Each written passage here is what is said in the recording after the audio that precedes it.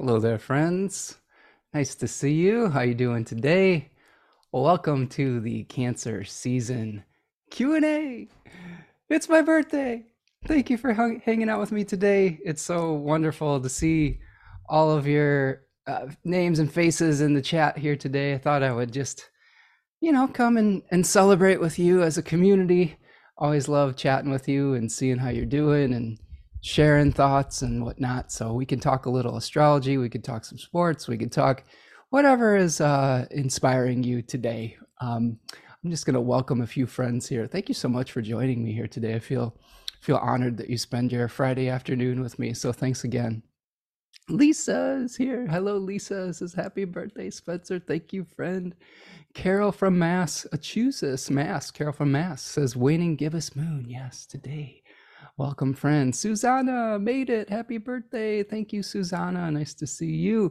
And happy early birthday to you, birthday buddy, who is, this is a celebration of all of our Cancer friends here at Spencer Michaud Astrology.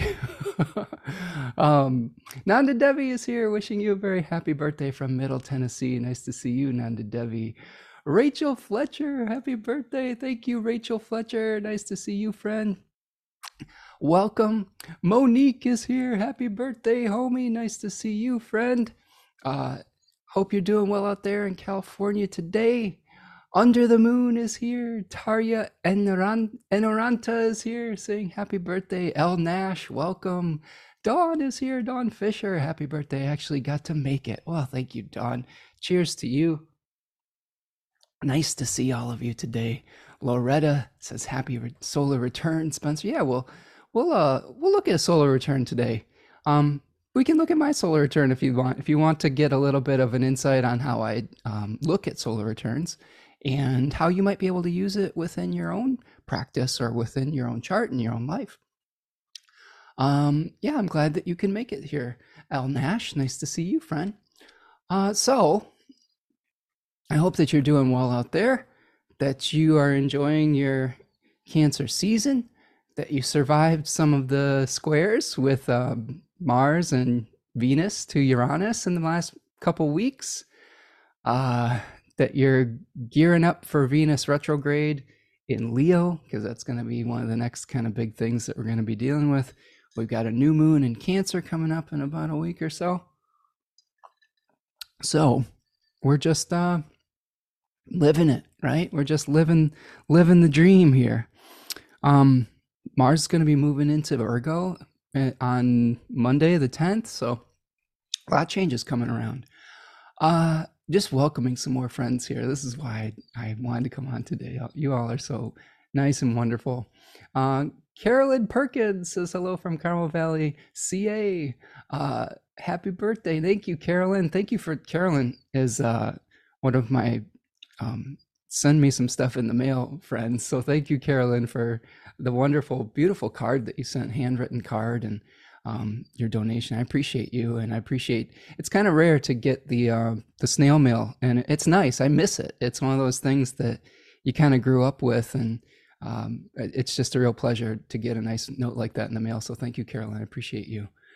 Let's see. Tanya is here from inside the house. Nice to see you, Tanya. Tanya is going to be cooking me a birthday meal today. She's a wonderful chef, and I'm so fortunate to have such a lovely partner. So thank you for being here, Tanya. I love you. And we're going to have a good time here today. El Faye is here, says happy birthday, Spencer. Hello, El Faye. Hello, Faye. Nice to see you. Okay. Don says, hope you're going to do something fun today. I think today is it's the energy feels like a relaxing, chill day. I think I was thinking about all the things I could potentially do, but I think that what I would like most today is just to relax, hang out with all of you for an hour or two, and then you know what I'm going to do? I think I'm going to watch Summer League basketball. Today's the first day for the Milwaukee Bucks Summer League basketball team, and I love Summer League because it's the first time we get to see some of the new players and the draft picks that they recently picked in the NBA draft. And it's just kind of nice to get introduced to new players and new teammates that are going to be part of the team moving forward. So those are my big plans as I have my on my 43rd birthday. So I'll show you the solar return. We'll kind of dive into that a little bit today. And it is a Q&A. So if you have questions about your chart, if you have questions about astrology, questions about sports, whatever it is, throw them in the chat and I'd be happy to converse with you about all that. A couple things that I wanted to alert you to before we dive into it all today. First of all, if you're enjoying these chats, the easiest thing you can do to support the work I'm doing is like this live stream here today on YouTube, share it with your friends, subscribe to the channel, turn on your notifications so that you know when we're going live. You can also buy me a super chat or super sticker with a little $sign in the chat there. That supports the work that I do today. If you're feeling like you want to, buy me a birthday coffee or something, like that's always appreciated, but don't feel obligated. Your presence here is the present enough. But yeah, we're being able to like and subscribe really does help the work that I do here. And I have an email list that I'd love for you to sign up for. I've been doing a song of the week in my newsletter where I take a song, usually a song, I really like music from the 80s and 90s, so some of that is coming from that direction, although there are a few things sprinkled in from other decades in there. But I will take an artist that has a chart placement that is similar to where the sun is transiting through. So this week I put George Michael in the newsletter and his song One More Try, which is a beautiful tune, one of my favorite tunes of his. He actually has a Cancer 2 ascendant. So I thought that was just getting the vibe of somebody through their art and through their music can be a really interesting way to learn about astrology and the decans in particular. So we examine the chart in the newsletter. So that's another great way to engage with astrology. Another announcement I have is this is really the last weekend to sign up for my guided group study, summer 2023. We're going to start Monday, the 10th at 1 p.m. Eastern time. We're going to be doing Secrets of the Waite Smith Tarot by Marcus Katz and Tally Goodwin. We're going to be meeting every other Monday in the afternoons. We're going to meet for a couple hours, and we're going to talk tarot. We're going to talk some of the context of how this tarot deck was formed, the art, and the meaning. We're going to connect tarot to the astrology with the decans. So it's a really great community building experience. I've really been fortunate and grateful for the people who have shown up for those. They contribute so much intelligence and grace, and we've been able to live out the astrology in real time. So if you want a group to like go through the summer retrogrades, like the Venus retrograde and things like that, if you want to be able to talk out some of that stuff in real time and connect it with tarot and astrology, it's a really great community that we've been building. The Flowering Wand was a life-changing book in my opinion. This was our last book that we did. We just had an amazing discussion group. So I would be really stoked if you'd join me for the guided group study summer 2023 that starts this Monday.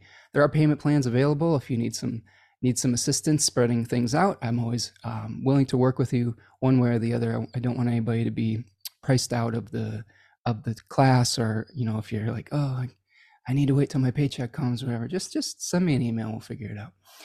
I just want your voice there in class. Okay. So those are my sales pitches for you. I, of course, still am doing readings right now. Books are open. If you need some help through these summer periods, I'd be happy to be your guide as well. Okay, I'm just going to keep looking through the chat here. Going to get so many friends stopping in. Let's see. Nanda Devi. Oh, she lived in Monterey, near Carolyn Perkins in Carmel Valley. That's nice. Okay.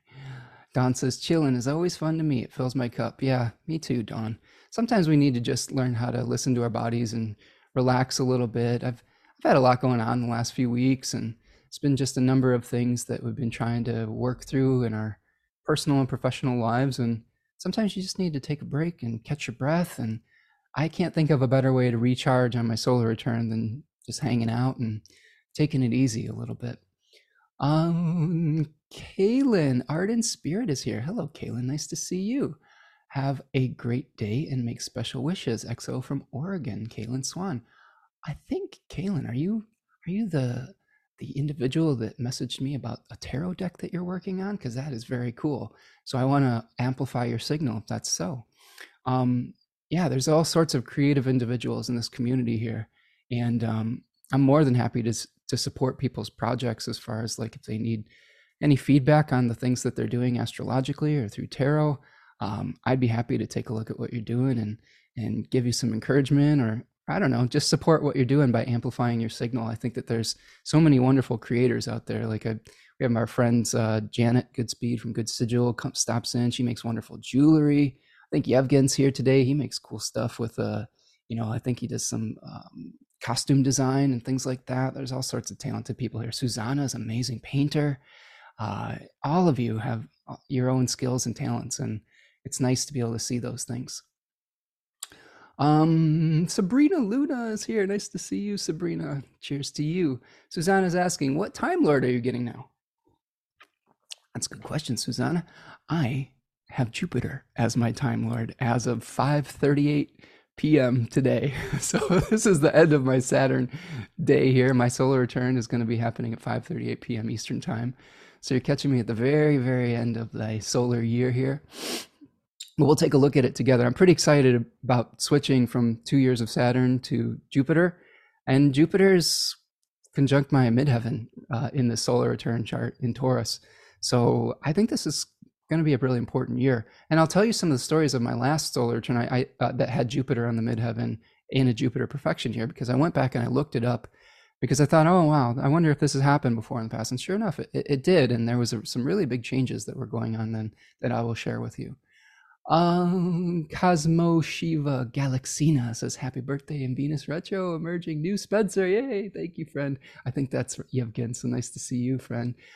Tracy Chaplin is here, says, I have 2 degrees Cancer Sun. I'll check out the George M chart. He is my ETA. I love George Michael. There's a new documentary on a band that he was in called Wham in the 80s that came out on Netflix, and I'm looking forward to taking a look at that as well. I just think that he had such a pure voice. His tenor was so strong and pure, and he had that really emotive Cancerian quality.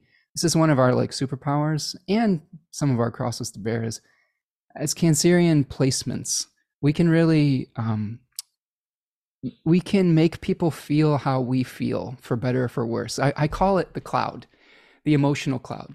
So I really have to be aware of my emotions and like emotional leakage and emotional boundaries. It was a great skill to have as an artist, as a musician, even as a public speaker. Like I would maybe even consider myself a motivational speaker here, because if I want to make the vibe calm, if I want to be reassuring, that's something that this Cancer energy can do. If I'm feeling upset, the flip side of it is that other people can feel my emotions very loudly. So it's great to be able to put that energy into something creative like music. And George Michael just really was able to express in a really deep way. And I miss him, and I wish that he was still around and had a little bit longer, but he left us a really beautiful body of work, I think. The George... He is your era, Tracy says. Okay, yes. Yeah, I guess he's my era too. I was a little bit young when his stuff was coming out, but it was part of my youth. I was born in 1980, so he was around when I was formulating my musical taste. Tracy says, I'd love to join the group study. Well, Tracy, there is a link pinned to the top of this chat where you can sign up. I would love to have you in class, friend. It's such a beautiful sacred space that we create together. We have a Discord group where we talk about things in between the times that we meet. We're sharing gardening pictures and pet pictures and things like that, and charts, and talking astrology and tarot. It's just a really nice space that we're creating, I think. So yeah, click that link and sign up. We're going to be starting on Monday. Oh yes, Kaylin says, yes, 12 Keys to the Tarot has astrology and Kabbalah in it. Nice. So yeah, Kaylin is, I'm going to be, hopefully I can give some guidance with that, and check out Kaylin's, I believe there's going to be a Kickstarter at some point soon. So keep us in the loop, Kaylin, on how that's going. And we'll try to amplify your signal here and, support the work that you're doing. All right, so Tracy says, "Happy birthday, fellow Cancerian." All right. Yeah, we got a lot of cancers here in the chat today. Tanya says, "I always say this, but the Waite Smith Tarot deck is one of the most important and enduring occult works of art. Its usefulness and importance really can't be overstated." I agree, Tanya. Um, it is a fundamental and seminal work that many decks are built off of. Many future decks, many future creative decks, and learning the context that it was born under, as well as how to use it. This book isn't just history. This book here is really, it's historical, it's contextual, but it's also a guide on how to do spreads and how to do card meanings and things of that nature. I'm just really excited to dive into it. It looks like a thick book, but there's a lot of space in the pages, so don't get intimidated by the size of the book. We try to keep the reading assignments manageable for the time that we do things, and I know that life happens and things like that, but please join me if you can. Susanna says, "So we're both switching to Benefics. Yay!" You says that Susanna is a Cancer who has her birthday coming up tomorrow or Sunday, I think, right, Susanna? Say, "My Mars perfection ends and my Venus will be my Time Lord starting tomorrow." There you go.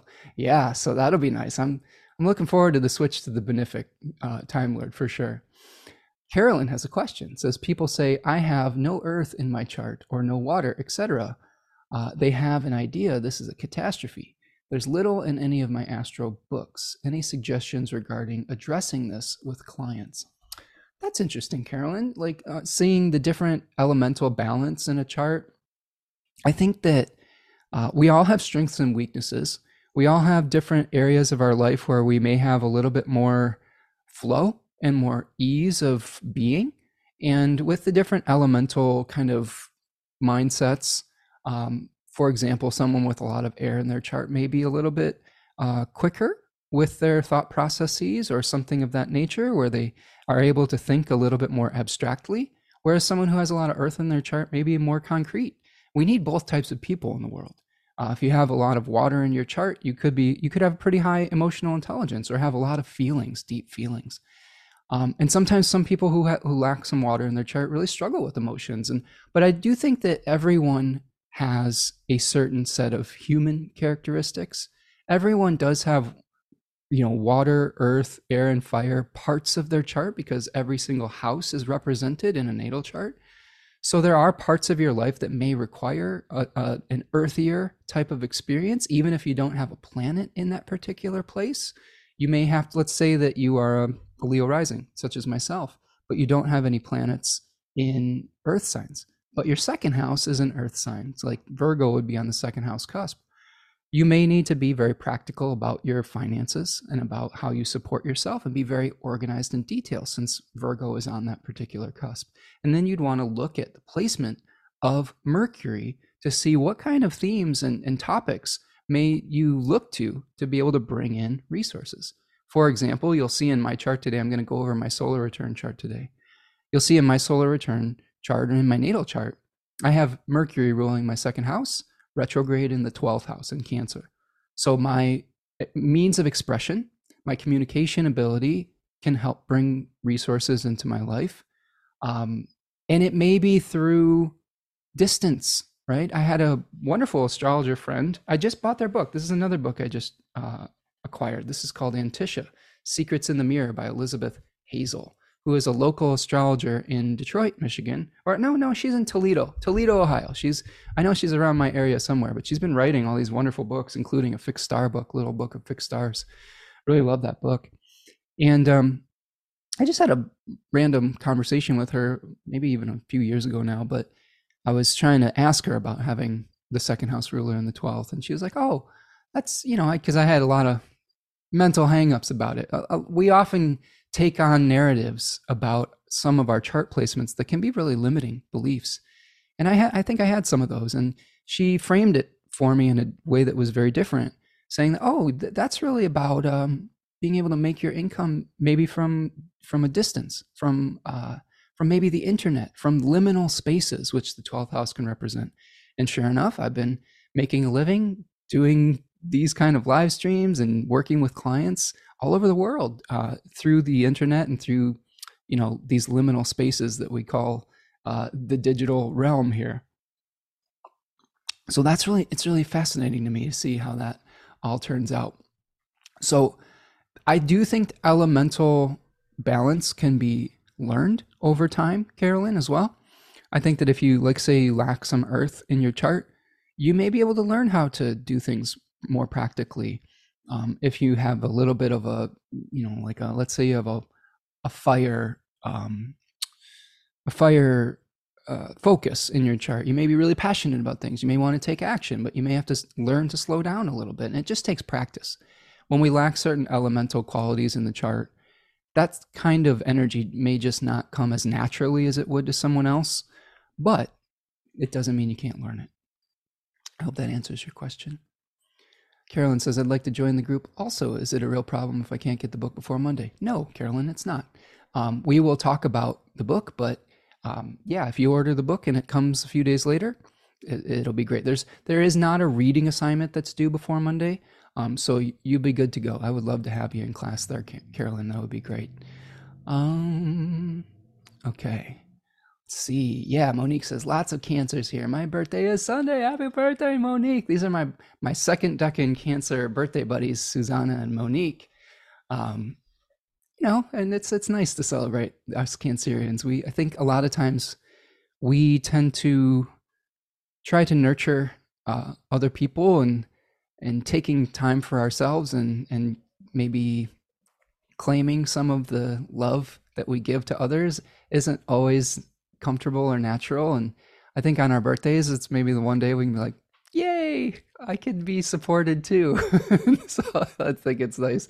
It's fun.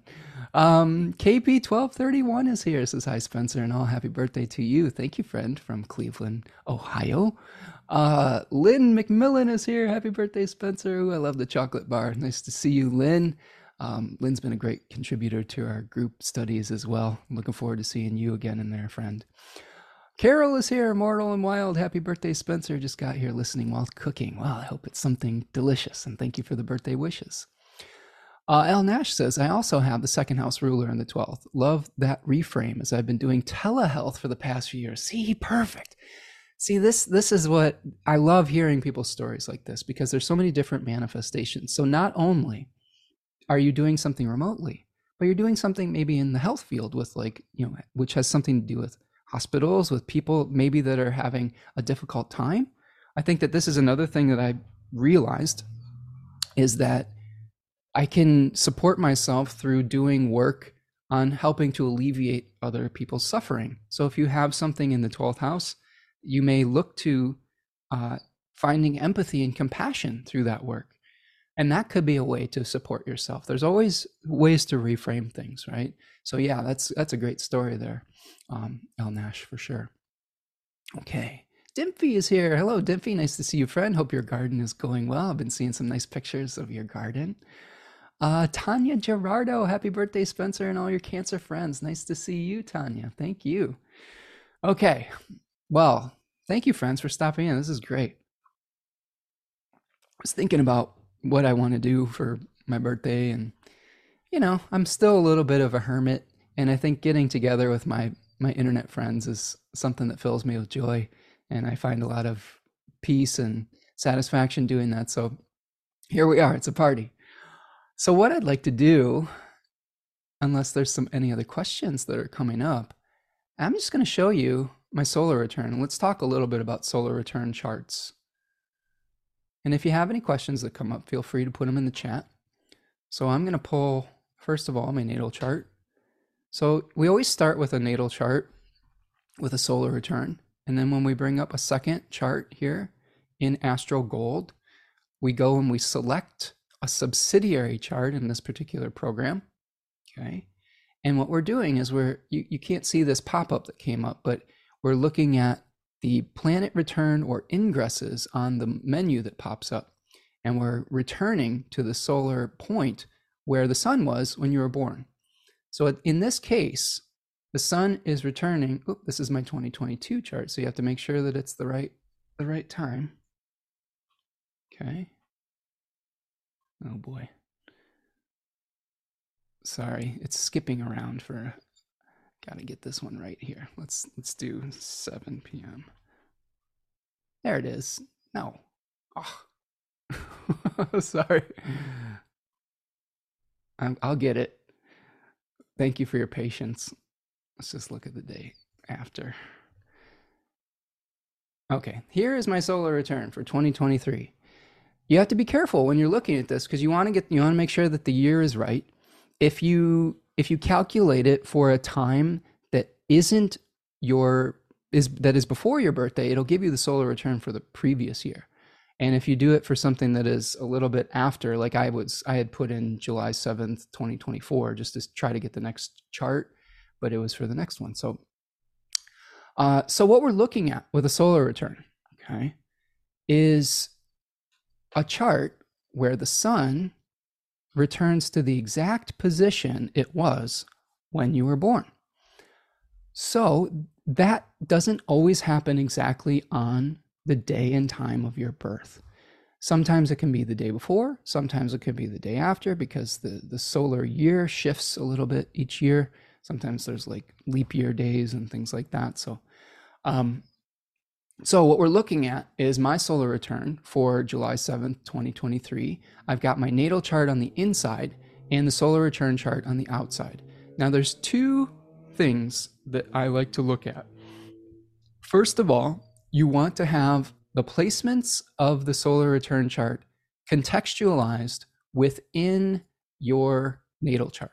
Okay, that's the first thing. Okay. And Carolyn is asking, you don't move it to where you're living now. No, I don't. That there is a number of different modes of thinking with that. Some astrologers will move it to wherever you are at that moment. Other astrologers keep it to the point of your birth. I'm one of the astrologers that keeps it at the point of my birth.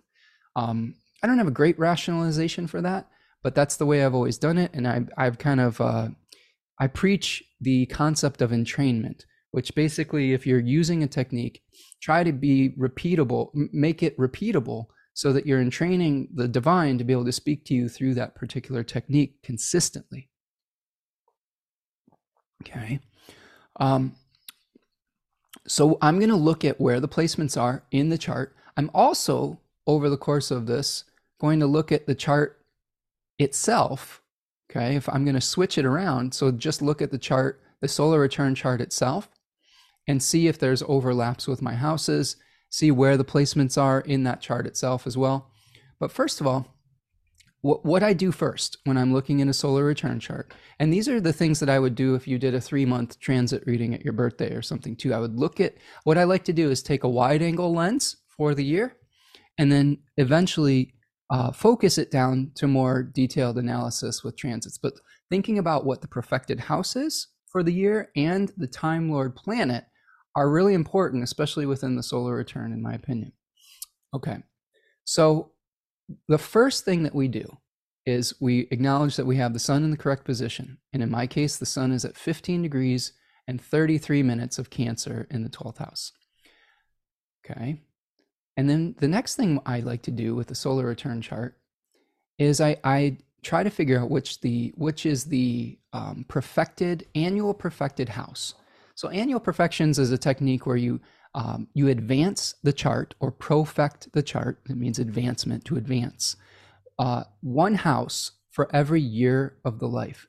So for example, we're starting out with 0 to 1 in the first house, 1 to 2, 2 to 3, third house, 3 to 4, fourth house, and so along around the wheel. And then we always have like these kind of like these 12-year cycles because we've got 12 houses. So we've got year 0 to 1, and then we have year 12 to 13. And then it comes back around year 24 to 25, 36 to 37, and so on and so forth. So I'm in the middle of a cycle that started when I was 36 years old. When I was 36 years old, I was in a first house perfection year, and that was in 2016. And in that case, my Time Lord was the sun, because I'm a Leo rising and the sun rules Leo. So I would have looked at what my sun was doing in 2016. And then I advance it. So we got 36, 37, 38, 39, 40, 41, 42, 43. So that puts me, I was born in 1980. So at 43 years of age, as of today, I am in an 8th house perfection year. So what that means is that we have to look at the topics of the 8th house that could be themes that come up. We also are going to look at what planet rules the 8th house in my chart. In this case, it's Jupiter, because my 8th house is Pisces. We also are going to look at where Jupiter is in my solar return chart and how it relates to my natal charts. In this case, it's in Taurus, and it's very close to my midheaven, which is important. We also want to look at what planets are in the perfected house when you have the solar return date. Okay, so in this case, Saturn is retrograde in the solar return chart. The moon is there in Pisces, so that gives me some more information about where my, emotions may be lying. Neptune is there as well, and the IC of the chart is there as well. So what we're doing is we're looking for these overlaps. And I see Janet has entered the chat. Happy birthday, Spencer. Nice to see you, Janet. I gave you a shout out and your wonderful work at Good Sigil earlier in the chat if you are just stopping in. We're talking solar returns here. So one thing that we can do is say, okay, what types of themes may be activated in my natal chart, okay, by having Jupiter activated? In my case, Jupiter is in Virgo, which is its exile. It rules both the 5th house and the 8th house. Okay, so it is bringing resources to both of those houses. And it does witness both of those houses, albeit by a square to the 5th and by opposition to the 8th. So, what can we glean from that?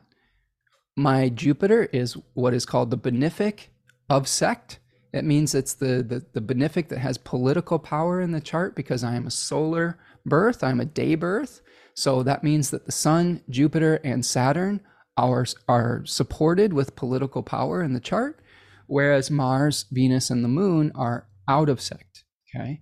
And in this case, Mercury is also out of sect in this chart because it rises after the Sun. That's how we determine which sect Mercury is in. So in this case, Mercury is rising after the Sun, okay? So it is of the lunar sect. So this is a really interesting condition to me. And thank you, Michelle, for the super sticker. I appreciate you, friend. So what we are doing is, I'm kind of starting off with a Jupiter in the first decan of Virgo type of energy today. I'm teaching, right? So Virgo, first decan Virgo, is associated with the 8 of Pentacles. And it's really about craftsmanship. It's really about learning your trade or teaching kind of the rules of incarnation. There's a daimon or spirit with that decan called Themis. And Themis was like a teacher of divine law. So I feel like this year for me in particular, if I was giving myself a reading, there may be teaching that brings me income, and there I may be expanding my profile because Jupiter in the solar return is in the 10th house, right on the midheaven. That's a very powerful position for Jupiter. When it's angular, that's bringing a lot of good fortune. And I've been really thinking about expanding my offerings this particular year. I have some different responsibilities as my life continues to change. And I need to change some of the ways that I do things and expand my offerings. And quite frankly, I need to start bringing some more resources in. So that's something that has been on my mind. And to me, it shows that this may be supported during this year. Now, the challenge with Jupiter in Virgo is that it's in its exile. So that can be a little bit of a challenging placement for any planet being in its exile. It's not a death sentence for the planet. It just means that it's in a house that it is not normally comfortable in. In this case, Jupiter is in the house of Mercury. Jupiter is a planet that likes to see the big picture. It likes to unify things. It likes to bring things together, bring order to things. Mercury is a planet that likes to destabilize. It likes to question things. It's a skeptical planet. So when we have Jupiter, a planet associated sometimes with faith, in a sign of the skeptic, or in the sign of examining things to their minutia, right? Rather than seeing the broader view, sometimes, and you all have probably experienced this on this channel, but maybe it still works for you. sometimes I can get really down in the weeds and detailed. Some people really appreciate that about my work, and other people who probably aren't even here anymore, it's too much for them, right? So, for reference, every single thing that I do for my astrology channel, I make, 2 to 3 to 4 pages of notes for, whether it's a reading, whether it's one of these talks. I prepare probably more information than I can even use, but I like being over prepared. I like being, my biggest fear, I think, is being under prepared for something. So this Jupiter is helping me to do that. Now, another little interesting side note about Jupiter in Virgo 1. There's a fixed star in this particular decan, this 10-degree section of Virgo, is specifically at 7 degrees of Virgo, called Thuban. So my Jupiter is conjunct a fixed star called Thuban, and that is a dragon that is guarding one of the pole, really, the garden of immortality on the pole. It is in the constellation Draco, which circles the pole. And the ancients thought of that as a place of immortality because it didn't ever rise or set. It just kind of appeared in the night sky, right? Because it wasn't part of that ecliptical motion quite as much as some of the other constellations that would sometimes appear and disappear at different times of the year. So Thuban is a message to not hoard material possessions or information. In this case, in Virgo, it's teaching, it's information. I've had to learn how to be a channel for information. So I do have, I think if you came into my house, you probably could say that I like books. Do I hoard books? Debatable. Like, probably a little bit. But what I've learned is that when I share the information that I learn from those books, rather than keep it secret, more information, more books, more guidance come to me. Okay, so I've had to learn to release my grip a little bit on, having to be the only one that knows something. That's something that maybe I felt that way at some point when I was younger, but it's always kind of been not really part of my personality. If I like something, I love to share it with people. I love to share information. I love to share music. I love to share things of that nature. The only thing where I'm a little territorial is my space in my house. I don't really like sharing space like in my house. I need a private sanctuary where I can go to just relax without anyone else's energy in that space. And I've had to learn how to work through some of those challenges. So I hope that this has been, is helpful as I've been kind of breaking down the Time Lord planet. And thank you, Dawn, for your super sticker. I appreciate you. Dawn says, I submitted your name this morning to Astrology Hub as a potential teacher for next year. Nice, Dawn. Thank you. That would be great. I would love to work with them in that capacity. Monique says, yes, time to mentor me this year, Spencer. Stop hoarding information. I try to be generous with my time and my energy and things like that. So yes, I'd be more than happy to help you on your journey, Monique. And yeah, I would love to, anytime any of you want to suggest me as a teacher or spread the word about this channel or the work that I do, that is one of the greatest gifts that you can give me. Is word of mouth is so important. It's something that is really a great gift that you can give to somebody that you want to support, because it just helps us to get out into the world and in new corners of the world. So thank you for that. I appreciate that. Carolyn says, loving to share. Isn't that Leo ascendant? I mean, that could be part of it. I think that there's so many different ways we can interpret different parts of our charts and find generosity within it. I think that, I don't know if Virgo necessarily, just as a sign as a whole, would be considered a place of generosity. It doesn't mean if you're a Virgo, you're not generous. It just means that the part that I'm pulling on is specifically the fixed star Thuban, which really gives you a warning not to hoard your whatever it is, your information, your resources. I've seen people that have malefics on Thuban. Like, so let's say you have Saturn or Mars on Thuban at 7 degrees of Virgo or somewhere around there. I've seen people like that have some real problems with either sharing or hoarding things in their houses and things like that. And when we talk about it, sometimes it can be harder to let go. Okay, so we all have placements that are going to be more or less difficult to work with. Okay, let's see. Michelle says, to have Spencer as a teacher, I meant to write. Yeah, that'd be great. I mean, when we do these guided group studies, when we do these book clubs, they're basically classes as well. We are sharing with one another, but through the facilitating that I'm doing a lot of teaching in those classes as well. So those are also opportunities to learn, not only to learn about what's in the book, but to learn how to contextualize that within your astrological and tarot work as well.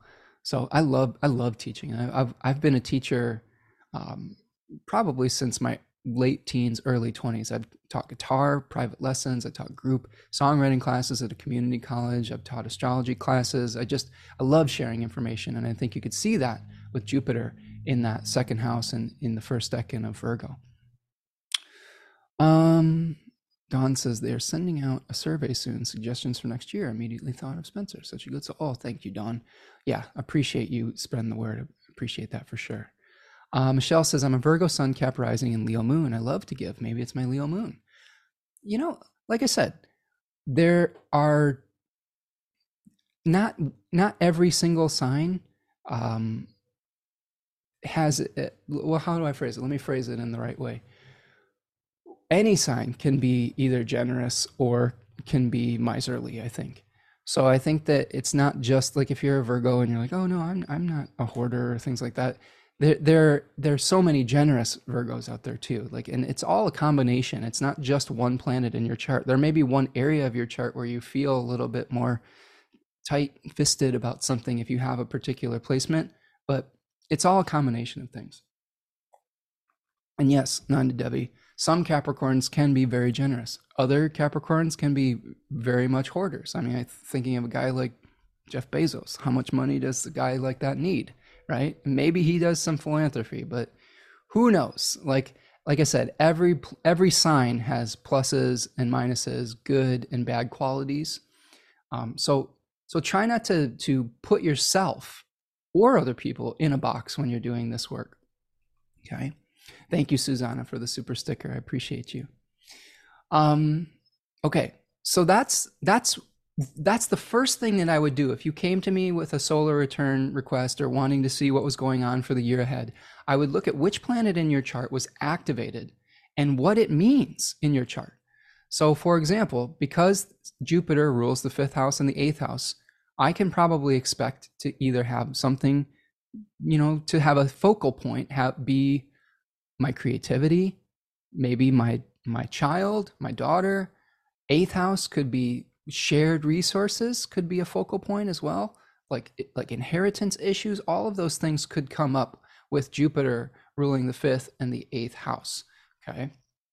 You also want to look at what types of aspects are activated when you have a perfection as well. So like with the 8th house, it's in aversion to the ascendant. So we're not going to have a ton of aspects activated, in my opinion, although the aspects to the natal planet might be activated. But let's say that you have like the 7th house activated. There might be oppositions that are activated within the chart. Or if you have the 10th house, there could be some squares that are activated. Okay, like the relationship to the ascendant is one thing that we look at. I would move next to the position of Jupiter in the chart. And in this case, in my solar return chart, Jupiter is placed in the 10th house. It is also placed in the 6th house of the solar return chart. So you want to look at sort of the overlapping themes that you'd see. So Jupiter in my own chart, here's something really cool. So this tells me that this probably is a pretty career-focused year. Jupiter in my natal chart is going to be overlapping with the 10th house of my solar return chart, okay, somewhat near the midheaven. And Jupiter in my solar return chart is going to be on the midheaven of my natal chart. So do you see how these two things are communicating with one another? That says that Jupiter is going to be contributing to a 10th house type of energy, both my natal Jupiter and my solar return Jupiter. So if I was advising a client that was having this, I'd say there's probably going to be some movement in your career this year, some expansion. You may be doing a lot of teaching. You may be trying to figure out what things mean. Jupiter is a planet that helps us find meaning. So there may be a lot of questions with that. I have in my mind the dates that Jupiter is going to be retrograding. Jupiter is going to retrograde exactly conjoining my natal moon. So I'm anticipating this early September energy where I may have to reevaluate what I'm doing. Okay. I have some plans that are brewing right now. And when I get to that point, I fully anticipate there are going to be maybe either some delays or some reevaluations potentially around it. So if you know that in advance, though, that can help bring you some objectivity to that so that you're not blindsided by it. Okay. It doesn't mean you should fear it. It just means that there might be some reevaluation or reworking some things. I think that this is always in context of bigger changes that we have in our life. And for me, there's been a lot of changes in the last few years. My mother passed last year. My daughter went off to college.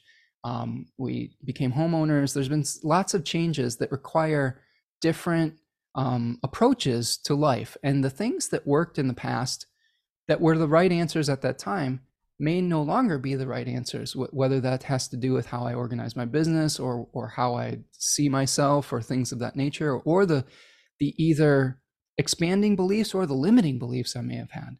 Like I have some challenges with, I've had some scarcity mindset challenges in my life. And you could probably see this with, the 12th house sun and Mercury, with both malefics in the second house. Okay. I've had some times of scarcity in my life, some of which were very much self-imposed because of my disappointment and I would say even aversion to some of the ways that society was organized. So I understand that. So I'm trying to work through some of those beliefs about how can we have an ethical expansion. Does that make sense? Like, and capitalism does this to us. It forces us into these ethical quandaries a lot of the time. And it's something that I've felt very, very acutely. And it has held me back in a lot of ways. So those are the things that I'm working through. Maybe some repressed beliefs with the 8th house being activated around money, around how I give and receive it, around what is possible, around my value, right? Like this is something that we think about with the 2nd and 8th house axis is our value in relationships to others. I will say that I give away a lot of my teachings here, and sometimes I receive proper energy exchange and sometimes I don't. And sometimes I'm okay with it and sometimes I'm like, I probably should have had better boundaries. So those are all things that you think about when you're having a 2nd and 8th house kind of energy as well. Okay. I would say that I've erred on the side of being generous with my time. I'm really someone who hasn't really been great about, I don't really enjoy putting things behind a paywall. I feel like information should be out there, but I think that one of the things I've really tried to rely on is the generosity of my community to understand that I'm putting this energy out there and like hope that it's reciprocated without forcing a reciprocation. I guess that if that makes sense. And sometimes that works and sometimes it doesn't. So that these are some of the things I'm trying to think through as I move forward with trying to expand is where do we need to set a boundary? Where do we say this is our value and this is what this information or this time is worth? I don't have the great solution to it. And I think we're all just living through the answers. Okay. So I hope that helps to explain the Time Lord, Jupiter. Okay. Jupiter in the 2nd decan of Taurus could suggest some really beneficial exchanges. This is associated with the 6 of Pentacles. This is an energy of exchange, whether you're receiving benefits from others or whether you're giving to others. So this might be something where I'm either receiving great benefits in my career or maybe gifting something to somebody as well. So I think it works both ways. So I'll have to keep that in mind as I go through my years. When are the times to give and when are the times to receive? And I think a balance, a healthy balance of those two things is going to be important moving forward. I think the other thing you would look at in the solar return with the Time Lord planet is what aspects are the other planets making. In this case, we do have Venus, its host, in a square. Mars is square Jupiter. So there may be some challenges to figuring out who you are during this period of time, or who I am, I guess, if I'm looking at my own solar return. Like when we're shifting how we express ourselves publicly, sometimes we go through some shifts of identity and how we think about ourselves and what we are in the world. A lot of you have come over from the Nightlight cohort over there, and our good friend Adam Elmas has gone through a lot of changes in the past year that he's been very public about as well. So he's gone through some of that as he's expressed who he is and what he's all about. I don't know if I'm going through that exact experience, but I think that we're all changing and we're all going through shifts of consciousness. Hopefully, if we're continuing to grow and to keep in alignment with changing to meet the needs of our current circumstances, we will be allowed the grace to have different expressions as we go along. Oftentimes, it's very difficult to make changes because, especially when you do public work like this, a lot of times people come to expect you to be or do some things in a certain way. And then when you start making changes, that can be really disruptive to some folks. And I think we need to allow our teachers, our astrologers, our artists, we need to allow them to change, because change keeps us relevant. It keeps us current. It keeps us meeting the needs of the time. Think of these artists that were timeless. I'm thinking of people like David Bowie, who was able to make adjustments for the time and kept evolving as an artist. And he probably upset some people at various times. But when you look back at the entirety and the whole of his career, you can really see that there was something beautiful to it. There was even some threads of coherence to all of it, right? He was just changing with his interest and with the times and meeting the needs of the people, which is what a good artist can do. And thank you so much, Sarah Renee Marshall, for your super sticker, and thank you, Modern Goldilocks, for your super sticker. I appreciate you, friends. This is a lovely energy exchange that we're doing here today. Modern Goldilocks says, "Happy birthday, Spencer. My Cancer twins turn 26 tomorrow." That's cool. Okay, well, happy birthday to your twins, and I hope they have a good solar return as well. Many of the things that we're talking about here today will probably apply to you if you have a birthday around this time. You may have a different Time Lord, you may have a different ascendant, but some of the aspects are probably going to be similar. They may be in different houses, but it's an interesting exercise. So my professional expansion could put a little bit of pressure on my body, on which hills that I'm willing to defend or to die on, and which things I need to let go. The third decan of Leo shows us the Seven of Wands and someone defending their authenticity and right to be. I really think about this card as, which hills are you willing to die on? How much energy do you need to have courageously defending the turf that you've established on some level? And I will say that sometimes I get really fixated on a certain concept that I am unwilling to budge on. And other times I've had to learn to just let that go and say, you know what, that's not worth fighting about.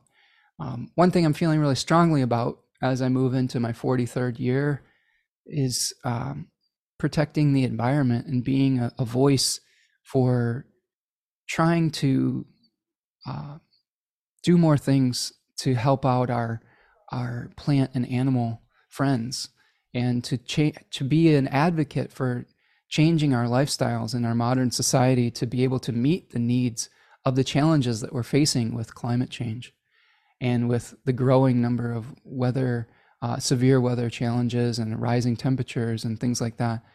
To me, that is a heritage that I have from my family, who were, one side of my family was very much into conservation as college professors, biology and genetics professors at Purdue and Carroll College in Wisconsin, respectively. And my mom was a gardener and really appreciated the earth. And so that's a legacy I feel very strongly about, and am willing to maybe rustle a few feathers over, and I hope that it's not too severe. But this is the thing with third decan Leo, it's a Mars ruled decan. So you may have to think about, how are you going to courageously face the challenges that you are that are necessary to stand up for in your life? What happens when your back is against the wall? We've had some shifts in our situation here where we're trying to change our material circumstances to be able to afford some of our responsibilities, and that takes courage, and that takes an ability to make some changes in our life, like Tanya and I together as trying to move forward in our life in some level. And then how does that fit in with our culture? How does that fit in with the challenges of living in late stage capitalism? How can we be expansive while also understanding that sometimes we will have to reduce our dependence on things like comfort and excess in this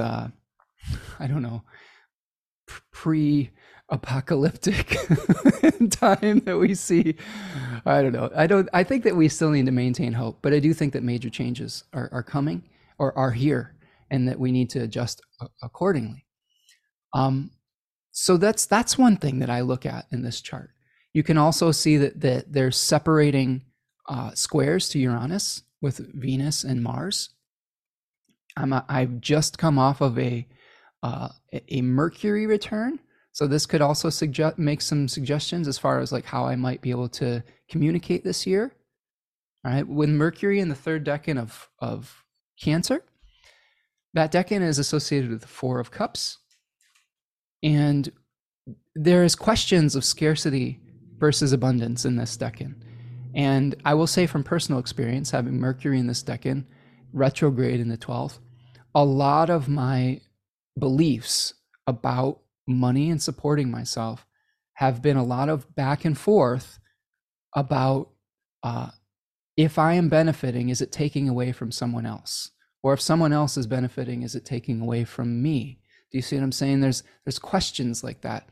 I've had a lot of thoughts about, I don't know, I'm someone who wants to support everyone in the community. I'm not someone who really enjoys the competition that is inherent in our modern society. So competing even with some of my friends as astrologers, like thinking about, oh, if I offer something, is that going to take away resources from someone else who's offering something similar? That's something that always is running through my mind. And I think that the shift in belief is that there is enough to go around, number one. And number two is that we have, let me see, I'm losing my train of thought here. There is enough to go around, that there are so many different perspectives, right? There are different perspectives that we have in life. And even if you're teaching a similar concept, having it filtered through a different voice could be the key that unlocks that particular concept for you as a student. So being able to learn from different teachers will give you multiple perspectives so that you can get to the core essence of that particular concept. So this is something I'm having to remind myself with that, is that just because someone else is offering a similar topic or something like that does not mean that it's been filtered through my own perspective, my own consciousness, my own voice, and that my voice is something that may help unlock this for a particular individual, whereas maybe it being filtered through someone else maybe unlock a different concept for them that maybe they won't get through me or something of that nature. So it works both ways. And this is true if you are thinking about jumping into any field where you feel, I don't know, I don't think it's necessarily imposter syndrome. I think it's more about, feeling like, oh, what do I have to offer this? There's people that are already doing this. What do I have to offer as an individual? And I think it's important to believe in yourself, that your voice and your experiences are important and are unique. I think that's the other thing. Your experiences are unique, while also you may be able to by sharing them, people may also see some truth and some connection to their experience, and that's how you can guide people as well. This is why I'm so open on this channel. I'm pretty open about my life, and I hope that by being open about how I'm feeling, what my life is like, without, you know, I don't know, without whitewashing everything or making everything, I don't know, putting a lens over it. And we all do that to a certain degree, and I can be guilty of that sometimes. But I hope that by being that authentic self, whether for better or for worse, it allows other people to share their authentic feelings. Because the reality of it is that unless you're super, super blessed, or I don't know if naive is the right word, but everyone has some challenges in life. And I think that in modern society, where a lot of us are pushed to put this mask on of everything being okay. And I want to make it okay for everything to not be okay. Because we're heading into some times where everything isn't okay. A lot of things are okay, but a lot of things aren't. And we need to be honest about that with ourselves. So there's freedom that comes with that. There's healing and catharsis that comes with that. And that's, I think, really important to remember. Okay, I'm checking in with the chat here. Monique says, there's enough for everyone. Everyone has their own unique way of offering similar content. Yes, I agree, Monique, for sure. Gabriel Rosas is here. Happy birthday. Thank you, Gabe. Nice to see you, friend. This is another example. Gabe is a brilliant astrologer, and we were talking about Virgo earlier. And Gabe is one of the most generous Virgo people I've ever seen going, or I don't know if we've met in person, Gabe, but I've observed your generosity and your ability to build people up on social media and things of that nature, and just your brilliance as an astrologer. So I think that there's so many ways we can express that, and so much room for all the polyphony of voices, the different melodies that come together to make a symphony, whether it's a community of astrologers or a community of people in society. So Gabe, welcome, and I'm glad you're here, friend. Thank you for the birthday wishes. Dawn says, I tell people this all the time. If we could do this with our children too, it would help them ease into adulthood so much more easily. Communication and sharing. Yes, Dawn, for sure. I agree with that. Yeah, and you know, allowing our children to have their own voice too, right? Without thinking that, you know, we're going to be usurped. There's all these stories in mythology of sons and daughters usurping their parents, and I think sometimes we have a fear of that. Of dreams that we had that maybe went unlived, and we can react differently when our children reflect that success or failure back to us through their choices, and just allowing them to be themselves and to go about their own lives and sing their particular song is important. It's been a challenging lesson for me. My beautiful daughter has a 20-degree Leo ascendant. So we have a lot in common, actually, even though she's a Capricorn sun. So there's been a lot of like mirroring with her and trying to figure out what is our own individual path versus the other's individual path. Carolyn says, also important to read about the Dunning-Kruger effect. People how with low ability overestimate their value and knowledge, while high performers tend to underestimate their abilities. That's a good point, Carolyn. I think humility is important there. I think that when I was going through the Nightlight program, which was wonderful, I think that Adam talked about this quite a bit. Like sometimes that self-doubt that you have about doing the work is an important humility to come to it. If you're feeling a little bit overconfident about your ability, and that oftentimes what that will lead to is a stagnation in learning. If you feel like you have enough information, there's a balance. I will say there's a balance to this, what I'm about to say. But if you sometimes when we feel like when we overestimate our abilities, Carolyn, like you're saying, we stop learning, we stop growing, and that can cause us to start to make mistakes. So that little bit of nagging doubt that you might have about doing whatever that you're doing is going to drive you to greatness. but it has to be balanced out with sometimes the sense of satisfaction too. Like, I think that we can continue to grow while still believing in ourselves, right? Without completely eviscerating ourselves. This is something I did as a musician, as a young musician, with all this Virgo stack up here, friends. I had a lot of confidence problems as a young person. It would really swing wildly from feeling that, like, Leo, like, wow, I can't believe that came from me. Like, I can't believe that came out of my mouth or came out of my guitar. Like, it was this sense of awe at just whatever had just channeled through me, to like constantly analyzing every single detail of a performance. I would record every single performance that I have, and I would be merciless about my singing and my guitar playing and the recording and process, to the point where I was just, self-flagellating in some points. And listening back now on things that I thought were bad a long time ago, I could see some of the beauty in just the expression of that moment, right? So how can we be satisfied with what is coming from us in the moment while still being open to growth, I think, is the right balance to strike. Dawn says, I pray my daughter surpasses me and makes the world a better place. Amen to that, Dawn. Me too. The children can give us hope for the future a lot of the time. So, but we still have a responsibility, even if we have kids right now. If you're of an older generation, myself included, we still have work to do.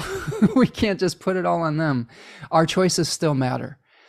Even if we're in the last third of our life, we still can make changes so that we leave them a better world to inhabit, and their kids and their grandkids. It's that 7 generations principle. It's not just about what we can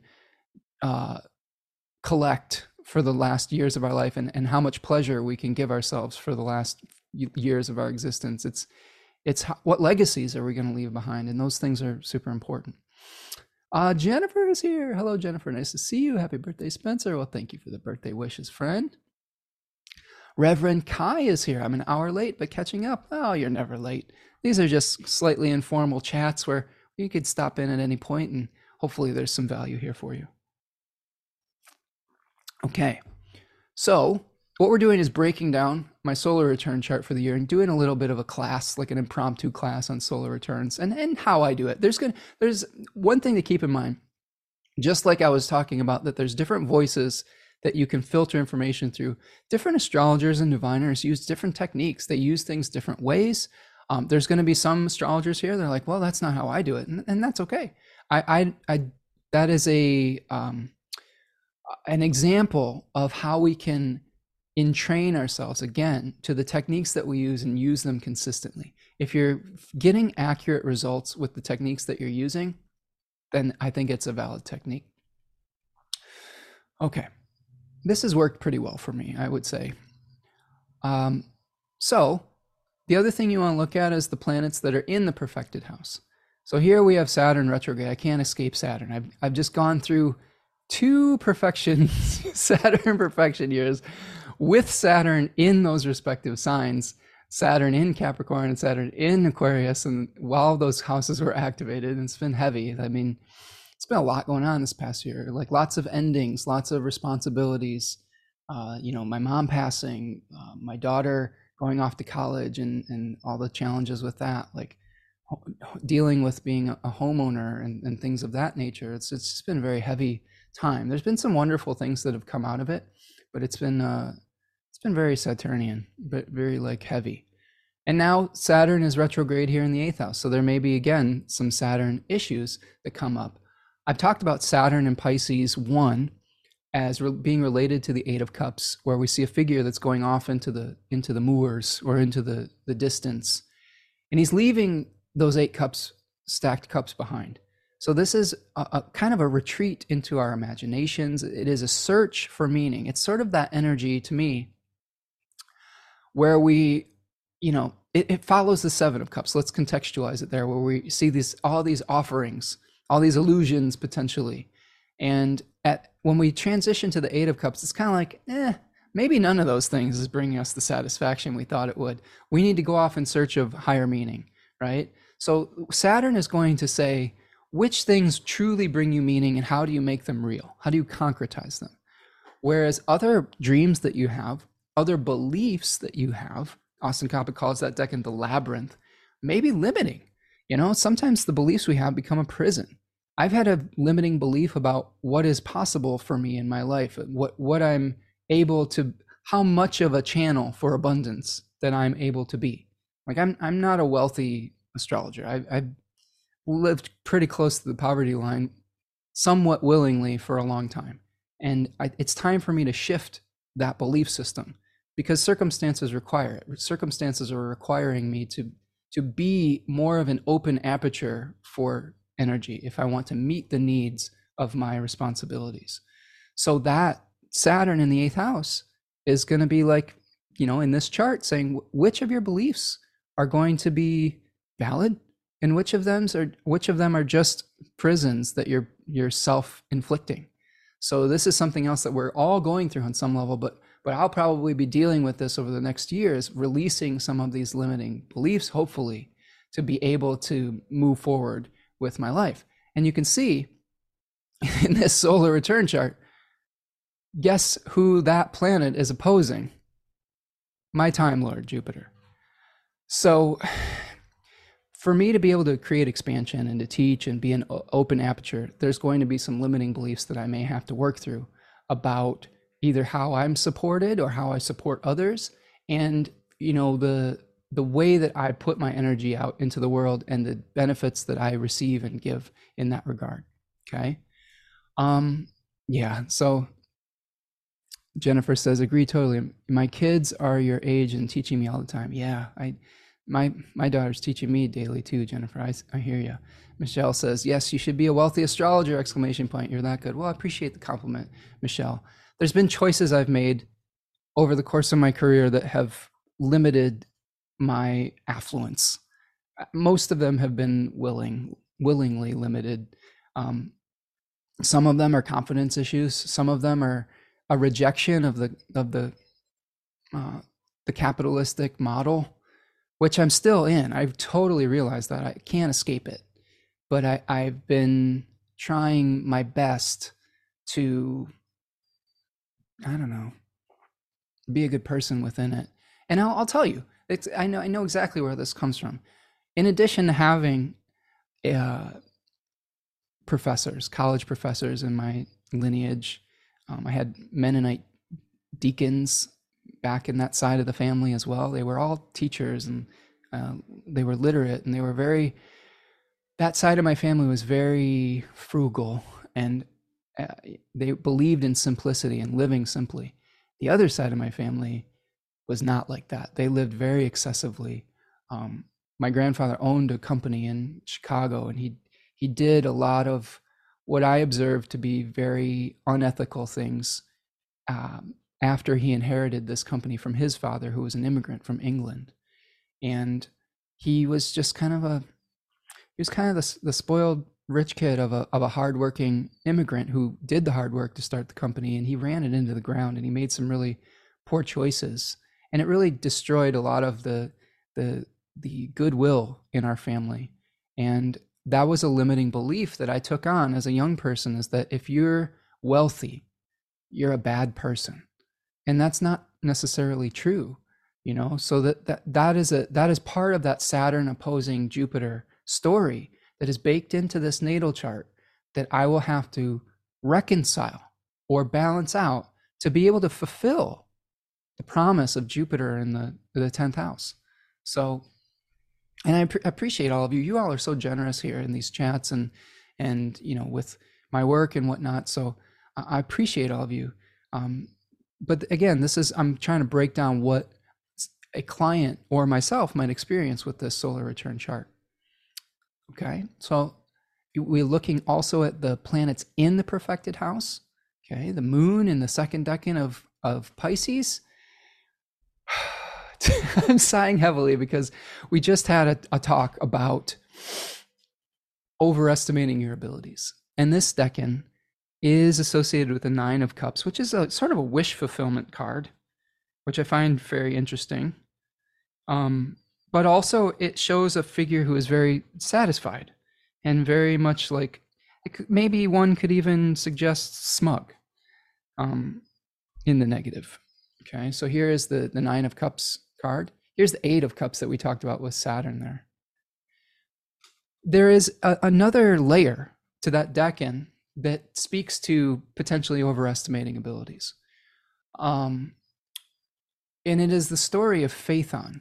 There is a fixed star called Archerner in the second decan of Pisces that is in the constellation of a constellation that is this big long river in the sky. And the story goes, Archerner is a fixed star that's related to the story of Phaethon, who was the son of Helios, okay, the son of the sun god, the child of the sun god. And Phaethon asks his father to be able to drive his chariot, to be able to prove his abilities, or to be able to prove his divine heritage, okay? Because people were starting to tell Phaethon, you're not really the son of Helios. And Helios was like, I'll grant you any wish you want to prove that I'm your father. And he's like, let me drive your sun chariot. It was pulled by these 4 very unruly white steeds, right? Of steeds the ruler and of life the light is one of the lines in the one of the Orphic hymns to Helios. And of course, Phaethon just wasn't ready for it. Like, he was sort of the sorcerer's apprentice, and he tried to fly a little bit too high, and he started to lose control of the chariot. And that brought him to a point where he was starting to scorch the earth by flying too low, and he was flying too high, and it was making it freeze. And Zeus was observing this from Olympus and was like, this is not going to work. And he hurled one of his thunderbolts towards Phaethon and knocked him out of the chariot, and he drowned in the Eridanus is the river's name. So that is a warning of not trying to fly too high. I think one of the other things that I take on as a belief, and this comes from my Piscean father, I do believe in the middle ground. I do believe that wealth is not just material, that you can be wealthy in time, and you can be healthy or wealthy in your health. You can be wealthy in friendship and community. I'm very wealthy in community here. This is part of the exalted moon on the midheaven. You all are an amazing community, and I feel like the friendships that we built here has really filled my heart and my soul up here, right? And I'm willing sometimes to sacrifice some of the material things for that community. But the lesson of this moon here may be telling me it's important to maintain your sense of realism around what is and isn't possible by knowing yourself, okay, knowing your energy levels. One of the things that I try to do is I try to create enough space in my life for reflection, try to create enough space in my life to be able to do the tasks that I want to do to my own standard, which admittedly is very high. And if I overcommitted with things, I feel like the quality of my work will start to suffer. So I turn down a lot of opportunities. Someone mentioned Astrology Hub earlier in the chat, and I definitely appreciate you suggesting me to them. I've had an offer from them in the past to do the Astrologer Connect service that they did, but I had to turn it down because it was, at the time, I just didn't have the time to commit to it. I felt like some of my other work would have suffered. That being said, doing things like teaching classes and stuff like that, I'm totally open to that. So yeah, it's okay to suggest me to these places, but sometimes you have to say yes to things, but other times it's okay to say no to things if you don't have the energy for it. So that to me is some of the messaging that's coming from that moon, is knowing your limits. Let's see, let me look at the chat here. Michelle says, I paid $400 for a reading, and ironically, it was one of the most negative, unhelpful ones to date. I'll be booking with you soon. And $400 was only for 1 hour. Oh my goodness. Well, I'm sorry to hear that, Michelle. And again, not every person is going to resonate with every single astrologer's delivery. One of the things that I try to really focus on in my readings is how can I deliver the message in a way that is helpful to the client. I will always try to give a turnaround. I'm not going to avoid difficult topics in a chart or difficult placements. In fact, I sometimes encourage cathartic release. I want to be able to go to the depths and be able to kind of witness the real life that you've lived, not the life that you try to present to people, but the real circumstances that you're going through, the authentic self. And oftentimes that brings up a lot of trauma. It brings up a lot of different belief systems that the client may have. But I always try to create a safe space container for the clients. And this is another reason that I encourage people to continue to study. It is astrology, divination, tarot, all of these things. To me, we intuitively know a lot of these things. That's why as a beginning astrologer or a beginning diviner, you can still bring value to the table. You still can know things if you're just beginning or if you just feel it intuitively. A lot of astrologers and card readers, they're somewhat psychic. They have very well developed intuition. I would include myself in that and my teacher, Adam Ellenboss. And I think that intuition is often misunderstood. Sometimes we think that intuition is just something that just arises from nowhere, from nothing. In my understanding of intuition now, I think I spoke about this maybe in our last live stream, but to me, it's a response to our stimuli. It is a somatic response. Somatic is a fancy word for body response. Our body is constantly taking information that we are not always able to understand with our conscious, rational mind. And I think that people who are intuitive sometimes have very well-developed somatic responses. Oftentimes, those somatic responses are developed because they had to be developed in their youth due to potentially traumatic experiences. I find people that have very well-developed intuition had to have that intuition developed because they sometimes had unpredictable adults in their life when they were younger. Okay, so if you have like a parent or a step parent or somebody or a sibling that was abusive, you had to be really well tuned into their body language. You had to know if someone was coming home, if they were going to yell at you, or if they were going to be abusive, or if they were drunk or whatever. Those are the things that honestly help develop intuition. And sometimes we are told not to trust those bodily responses. And part of the way that you can start to re-engage with your body after trauma is to start trusting what your body is telling you. We've become the word is deracinated in Sophie Strand's book. We've become uprooted from our somatic consciousness, from the earth, from listening to our bodies. Late stage capitalism, sometimes the internet encourages us to be in our heads all the time. And once we start to trust our bodies, we can start to do some of this astrological work in a more balanced and enriching way. So my point being is that I want you to trust your body and your intuition when you start doing this work. The reason to continue to study is to develop a language to deliver the messages that you are receiving, to be able to speak them rationally, right? To be able to deliver the message in multiple ways so that you can connect with different types of clients. I keep studying because I may say something one way, like through the planetary energy, or that may land one way with one client.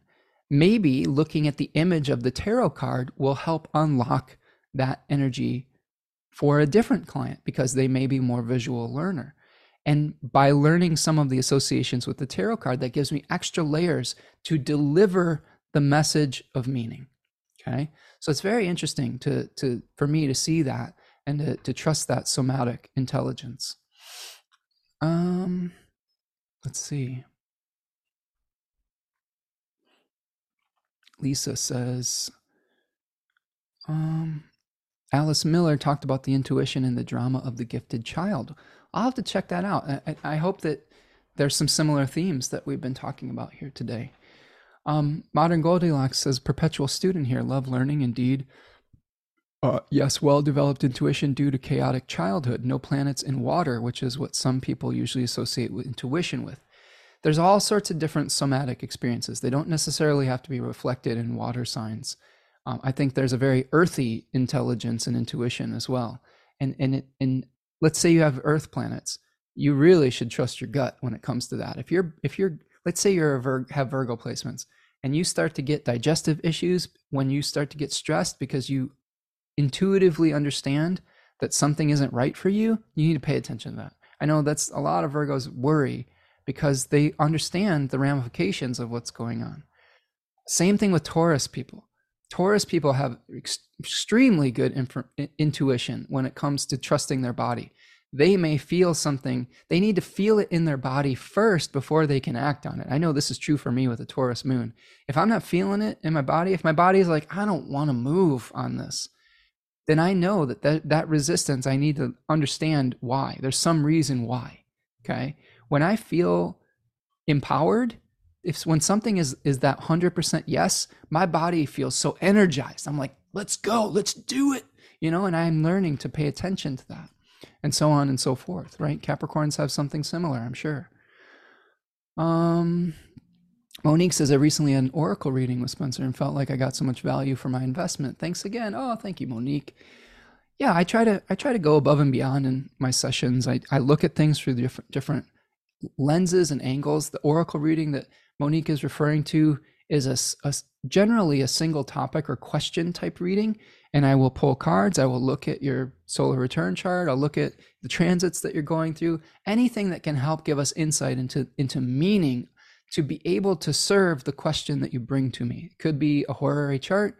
It could be an I Ching reading or an animal pull. All of those things can give us additional layers of information.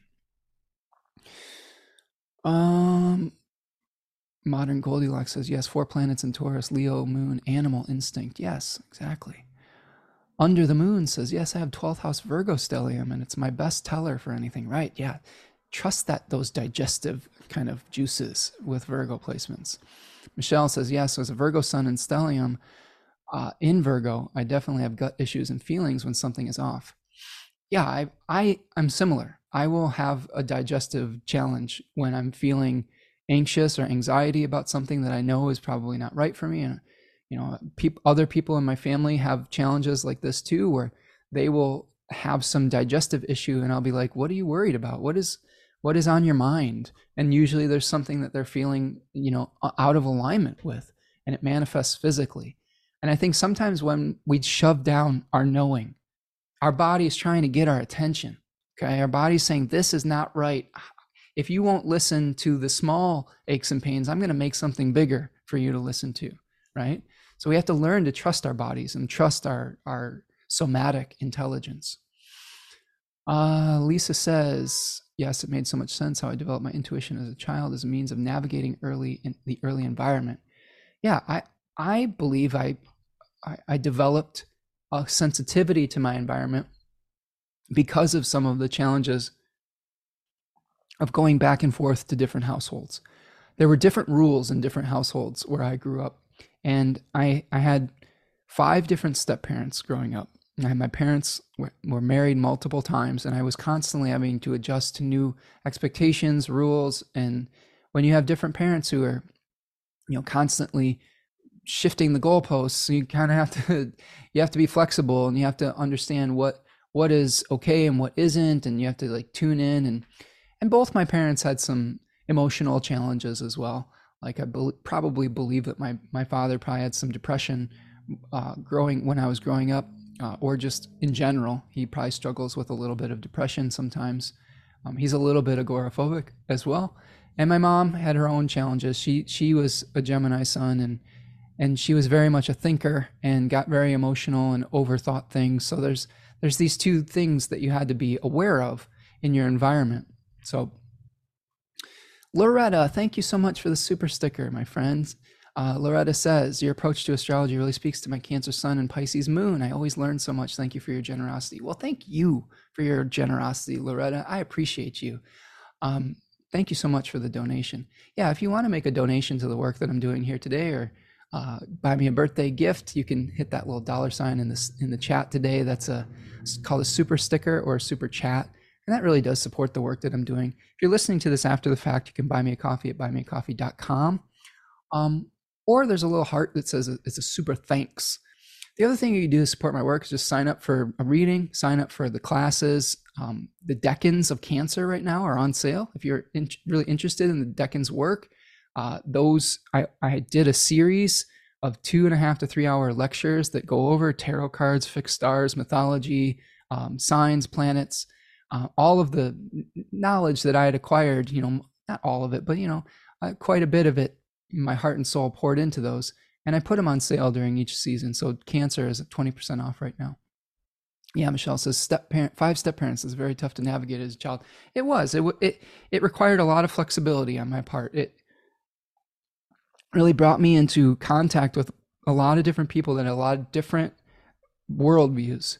And I think this is one of the things that I really value about, this is why I think I try to create so much peace in our community here, because I've lived with a lot of different people. I've lived with people of different political values. I've lived with people with different material values, lived with people of different demographics, of ages, of generations. And I think that there's a way to navigate that gracefully. And I try to do that here as much as I can. And I'm not always perfect, but sometimes, again, my favorite phrase is agree to disagree when there's a conflict situation that comes up. Because what that does is it allows space for that other person to be themselves while you are still allowed to be yourself without making a belief a personal attack on the other person. There's people in this group that have different beliefs than me, quite significant different beliefs, but that doesn't mean that we can't have a shared humanity and that we can't continue to have a conversation.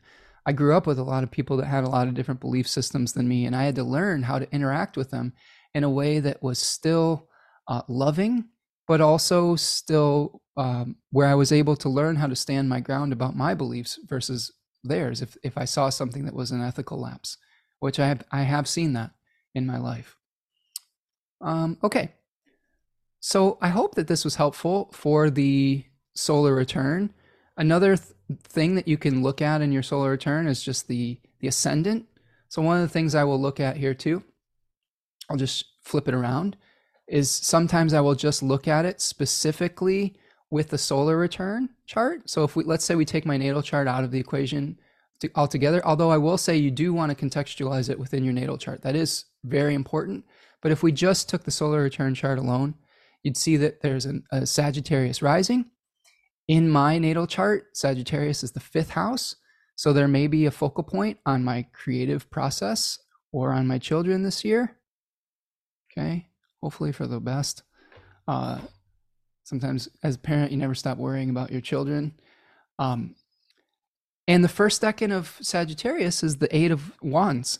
So this is about delivering messages, about getting enthusiastic about what you're learning or about delivering a message, getting passionate about something. It's a Mercury ruled decan. So I have a feeling that I'll probably be passionately delivering things that are important to me this year. That's my hope, that I'll be trying to get people on board. Say, hey, wouldn't it be awesome if we all went on this journey together of learning like the decans or tarot or something like that? And that might be part of the expression. Maybe I'll also return to doing some music that some of you have been encouraging me to do. And I've been that's been percolating in the back of my mind as well. I would say we also would want to look at where the ruler of the ascendant is. In this case, it's Jupiter. So another echo of the solar return time lord. Okay. And in this case, it's in the 6th house. So maybe there's some potential, probably some hard work that's going to be happening. Maybe there's some changes to my health routines that I'll need to focus on also.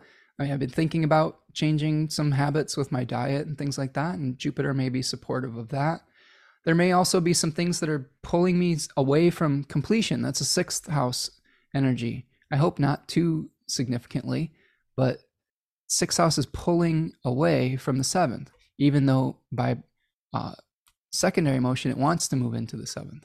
So primary motion brings it away in the 6th house. So Jupiter, though, in the 6th, I think it can be sort of a protective force on some level.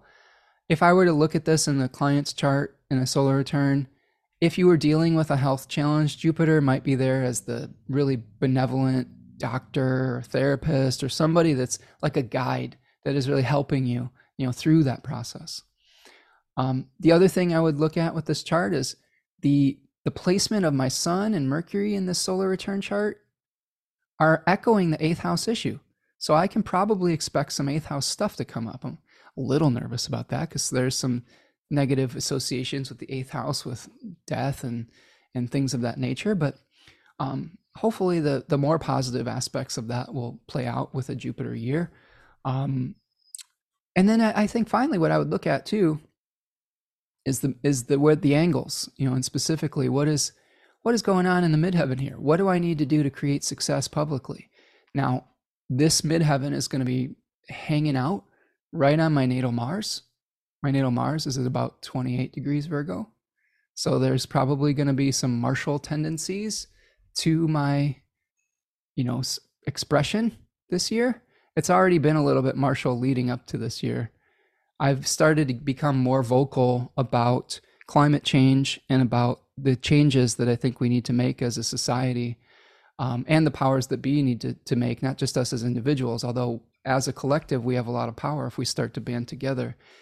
But I've had to be a little bit more confident, I guess, about expressing what I truly believe without the fear that I'm going to alienate somebody. That's sort of a Mars expression. If there's something that you truly believe in, you need to be able to, sometimes you have to fight for it. Like there's some paradoxes within that. Like if you want peace, sometimes you have to fight for that peace. If you want to create change, sometimes you have to make people uncomfortable. Okay. Like that's part of just the growth process on some level. I would also say that this decan is associated with the 10 of Pentacles. And I think that one of the focal points that I'm going to have for this year is what is the legacy that I want to pass on? Okay. 10 of Pentacles shows an old man who's surrounded by his family, by his pets, and he's amassed wealth. And he's thinking about maybe reflecting on what he's going to pass on to the next generation. And to me, I've been really thinking a lot about that lately. I feel like I have work to do with this, to be a good steward of the earth, to be an intermediary between this information, this sky information, and the earth information, but to start to shift people's beliefs to be able to embrace embodiment rather than feel disconnected from it. This Flowering Wand book talks about sky gods versus storm gods. And she talks about how we've become disconnected, especially like in the type of patriarchal Christianity that fuels patriarchal capitalism. And this is not to take a dump on people's belief systems. If you're a Christian, there are ways to do that religion that are embodied, that are life affirming. Okay, so I don't ever want to take away from people's practices and beliefs, but maybe even thinking about our own religious beliefs and how we got to this point may be part of the shift, right? So sky gods versus storm gods. She talks about storm gods as ones that recycled energy. So the story goes is that mushroom spores, for example, when they release their spores, they become magnetized in the atmosphere and they attract water. And eventually those spores are seeding clouds that become rain. And then the cycle comes all over again. The rain falls, it feeds the moisture that feeds the mycelium, and the mushrooms sprout. They spore and they feed the clouds, and the cycle continues. And she makes the argument that our stories used to be like this too. Our deities used to be like this. Like Dionysus, for example, was dismembered at the end of his life and returned to the earth. Whereas in patriarchal Christianity, we have a story of Jesus who is, at the end of his life, he's resurrected and he's just sent up into the heavens. He's not returned to the earth in the same way. And she makes an argument that there are some other gospels that were rediscovered in the mid-40s that talk more about the mystical sides of the Christian tradition, that speak more as the voice of Jesus as somebody who is more connected to the earth. Okay, more Dionysian on some level. Now, I'll fully admit I was not raised in the Christian tradition. So if you are a biblical scholar, I mean no offense with my exploration, and you'll probably know your stories better than me. But I do like comparative religion. And I do like understanding how we got to this point as a society. And I think by speaking in that language, we're going to be able to I think, start to unearth some of the beliefs that we have that are leading to this crisis point that we're in. And make no mistake about it, friends, we are at a crisis point. The earth is warming, extreme weather is changing, and we have to to be able to change our actions in the world, we first have to change our belief systems. Okay? And if the belief systems that we had are not leading to actions that are supportive of life, then they need to be changed. They need to be shifted.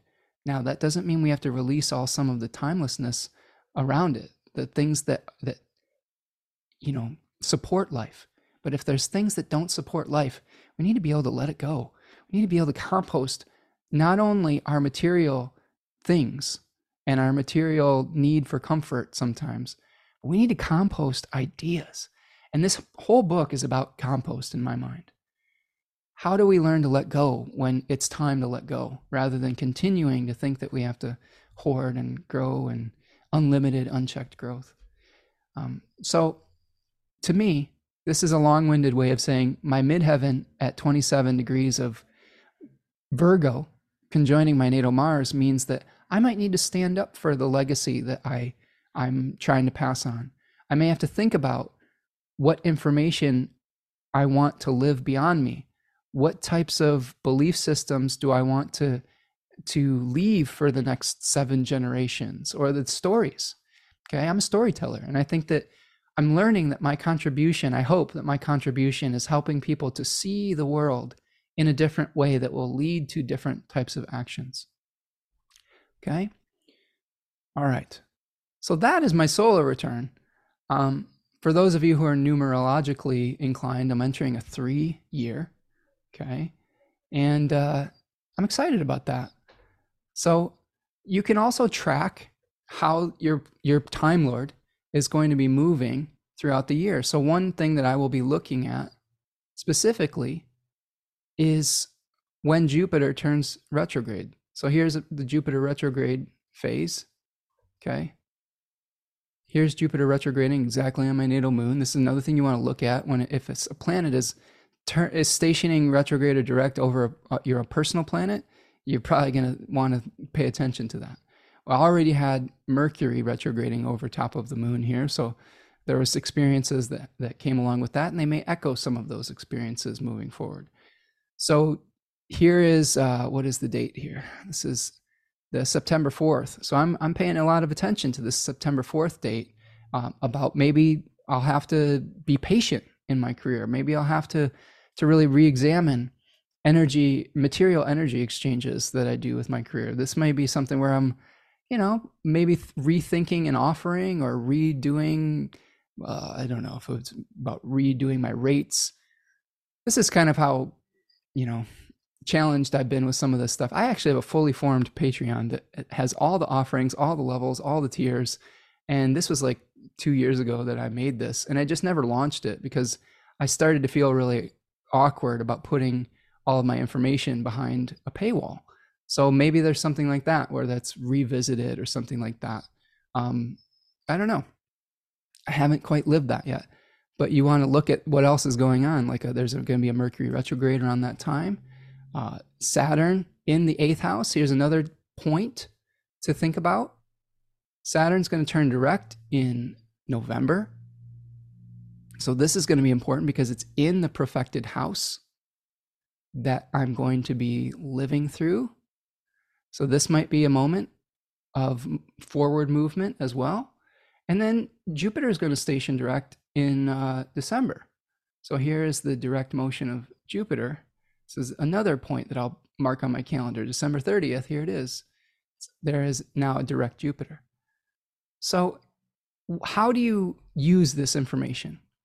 Well, for me, I look at those retrograde periods and I say, I'm going to leave myself some more space to be able to reevaluate what is working and what isn't in my life. If I'm trying to launch something, I fully anticipate some kind of delay with something potentially, or I may have to revisit something that I thought was already completed. Okay. So think about that in your life when you see this in your solar return charts is what are you going to be, where are the delays? Where are the peak moments potentially that could happen within that? I'm looking through the chat here. I'm going to just take a little, we're coming towards the end of our session here, but this has been a wonderful hangout.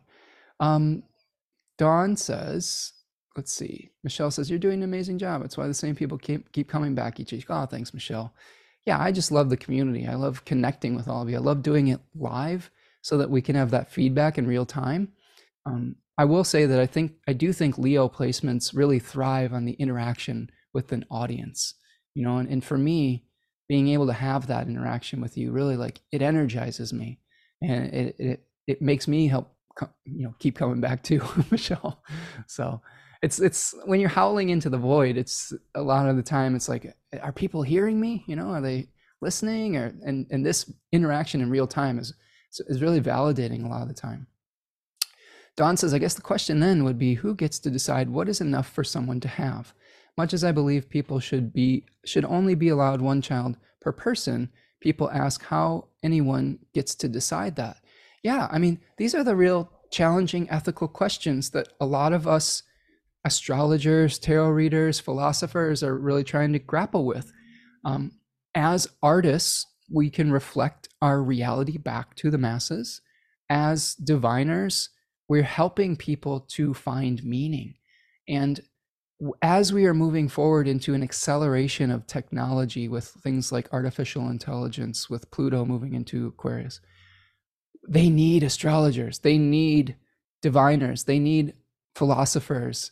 We need, you know, artists and all of those things to be able to ask the questions, just because we can do this, should we? Where are the boundaries that come into place? How does this, is this technology, is it supporting life? Is it bringing us a greater meaning? Or are people using it for exploitation?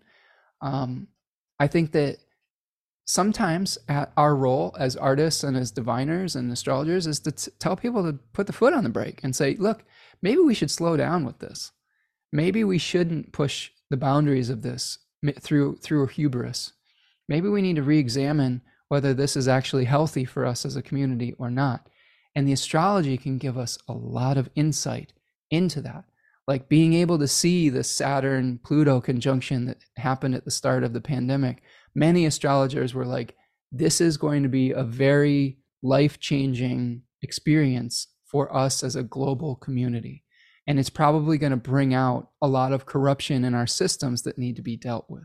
So if you see that as an astrologer, and then you start connecting it with the greater macrocosmic questions that we are dealing with as a community, it just brings context, right?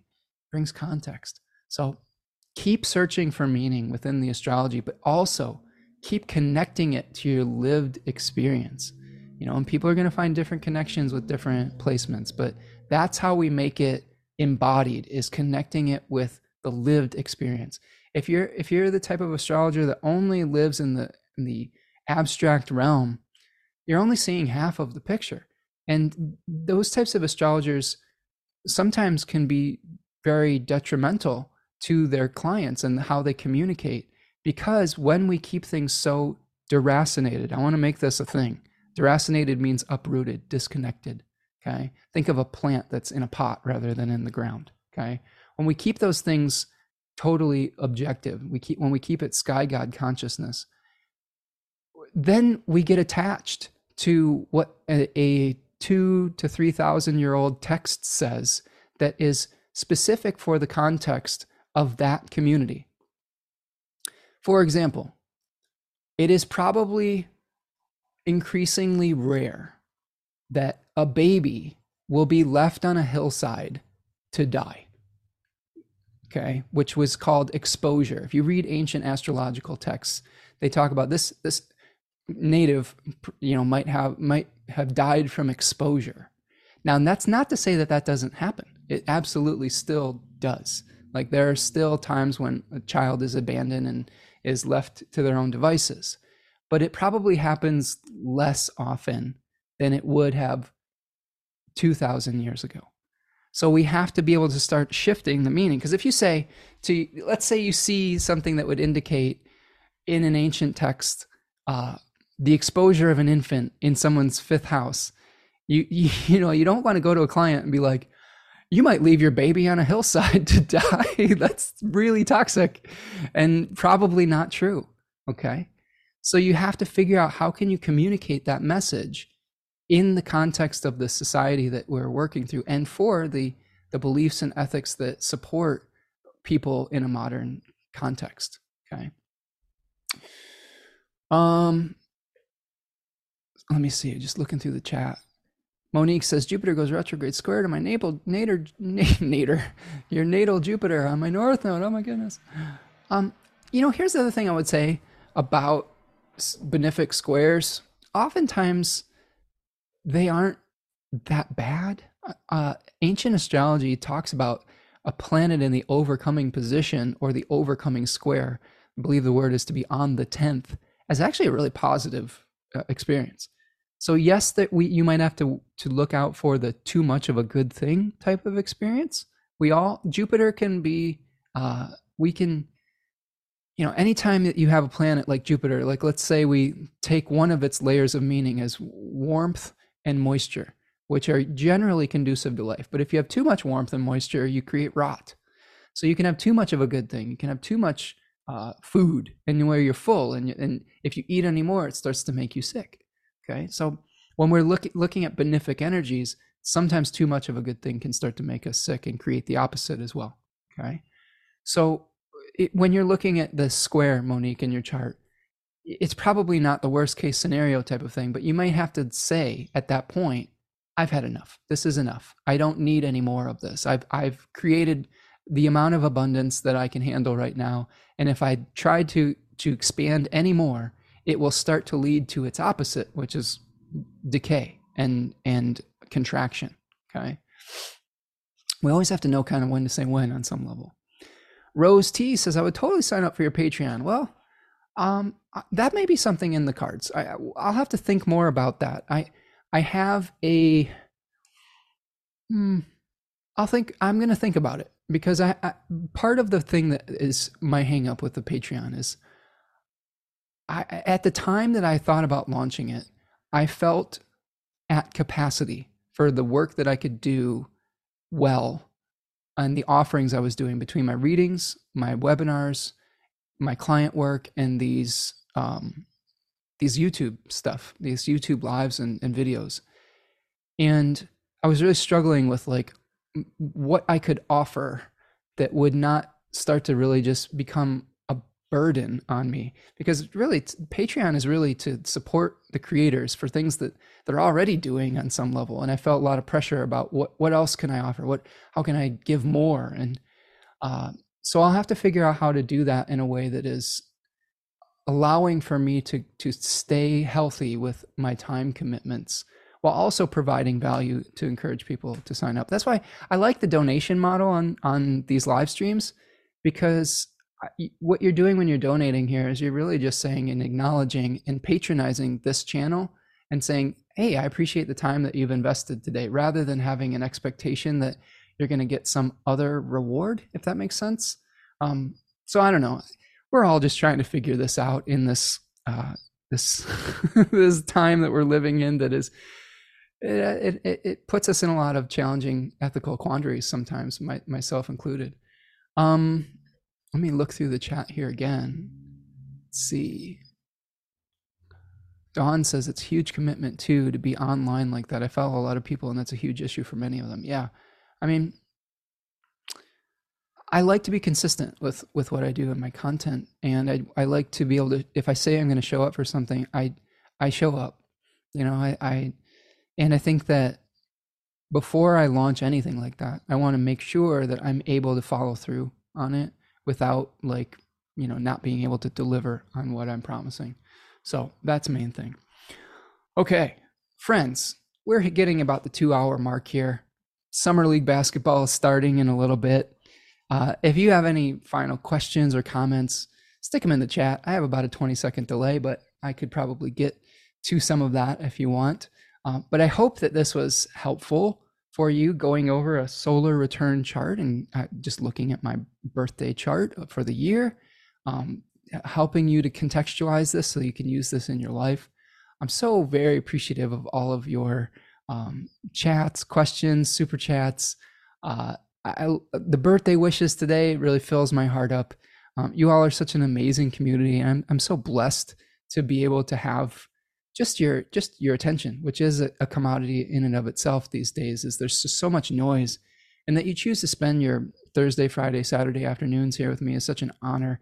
And I hope that I'm able to be of service to you and that you're finding value in this. So if you are finding value, do me a huge favor. Hit that like button. Subscribe to the channel. Subscribe to the newsletter. There's added value in the newsletter now. If you want to make a donation, super chat, super sticker. The Decans of Cancer is on sale right now. You can purchase that. Sign up for this class. Join me for the class. Don't wait. Let's do this. Let's go on a journey together. Let's spend 3 months with some FaceTime, some face-to-face time. There's a whole different level of intimacy that we get in these classes that is somewhat harder to do just reading through the chat. Although we're able to go into some really amazing directions here in the chat, but there is something about just being able to see and hear each other's voices too. And we do that in our guided group study class. And I really value that time. And it's just, it really enriches my life, and I hope that it will enrich your life as well. So I hope that you will join me for that. It starts Monday, July the 10th at 1 p.m. Eastern time. The classes are recorded. If you can't make the first one, or if you can't make one or two here and there, you can watch the recordings, and hopefully they'll still provide you with value. If you need a payment plan, reach out. It's easy to set something up like that with you. All right, friends. I think that is going to do it for me today. This has been wonderful. Just seeing all these wonderful comments here. Really appreciate all of you. Dawn is telling me to go enjoy your afternoon, wishing you lots of magic this year. Enjoy that Jupiter energy. Dimpy says, have a wonderful magical birthday evening. Carolyn says, very helpful solar return. You're exemplary. Humility is inspiring. Well, thank you, Carolyn. I try to keep it humble and check myself. You know, I'm pretty hard on myself sometimes. So thank you for building me up sometimes. Appreciate that. And thanks for the handwritten letters in the mail. That's so cool and so rare these days. Nanda Devi says, thank you for sharing your birthday with us. Thank you, Nanda Devi. Hope that you're doing well. Nice to see you too, friend. Monique says, you're the best, Spencer. Thanks for the solar return class. Thank you, Monique. Hope things are going well with you, and happy birthday to you, friend, in the next couple days here. I hope your solar return is fortunate for you also. Kaylin says, thanks so much for your insight today. And thank you, Kaylin, for reaching out. And I hope that things are going well with your tarot deck. And I'm happy to be of service and help with anything that you might need in regards to that. Monique says, I'm excited for class. I'm on it. Yay, Monique. Yeah, we're gonna connect in class. It's gonna be so much fun. Rose T says, no questions. I just want to say thank you. Well, thank you, Rose. Appreciate you being here today. Tanya here, wishing all of you fabulous Cancer sweeties the happiest birthday. Yes, Tanya, thank you for making my birthday special. And I think we're gonna have a nice meal tonight and just relax and chill out and go for a walk, maybe somewhere beautiful, and just have a nice relaxed energy and watch some basketball. Fun. All right. Yeah, look into the class, Rose. I would love to see you there. All right, friends. That's what I've got for you today. Thank you so much for joining me today. I'll be right back here next week to talk about the new moon in Cancer. I've got a few other some guest appearances that are kind of in the hopper coming, so look for that. I'll announce that in my newsletter, and I'll direct you towards where you could find that stuff once it's recorded and out into the world. And yeah, I hope that you're having a wonderful weekend and beginning to your weekend, and I will see you the next time. Okay, so that's what I've got for you today. Have a great one. Remember to be kind to one another, be kind to yourself. And happy birthday to all you Cancers out there. Take care, my friends. Peace.